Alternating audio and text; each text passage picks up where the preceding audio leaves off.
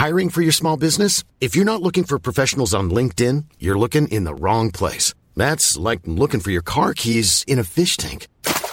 LinkedIn helps you hire professionals you can't find anywhere else, even those who aren't actively searching for a new job but might be open to the perfect role. In a given month, over 70% of LinkedIn users don't even visit other leading job sites. So start looking in the right place. With LinkedIn, you can hire professionals like a professional. Post your free job on linkedin.com/people today.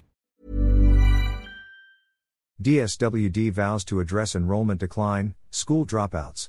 The Department of Social Welfare and Development, DSWD, is taking efforts to ensure that students who have enrolled will not stop schooling, its Secretary Rexlon Rex Gatechalian said, as he recognizes the declining enrollment and incidences of school dropouts. Gatechalian also said that the Pantawid Pamilyang Pilipino program, 4PS, is still on track to achieve its primary goal of sending children to school, as classes began in all public schools on Tuesday. The 4PS National Project Management Office, NPMO, supervised around 7.1 million children beneficiaries under its educational component during the school year 2022 to 2023.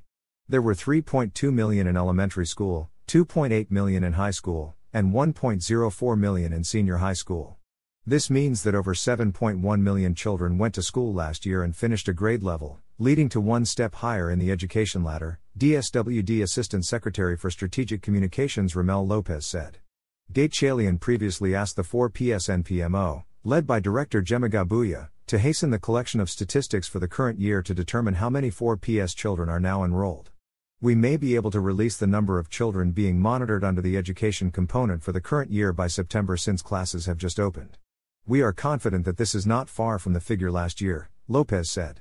The 4PS program provides extensive case management for households with children who are not attending school, he added.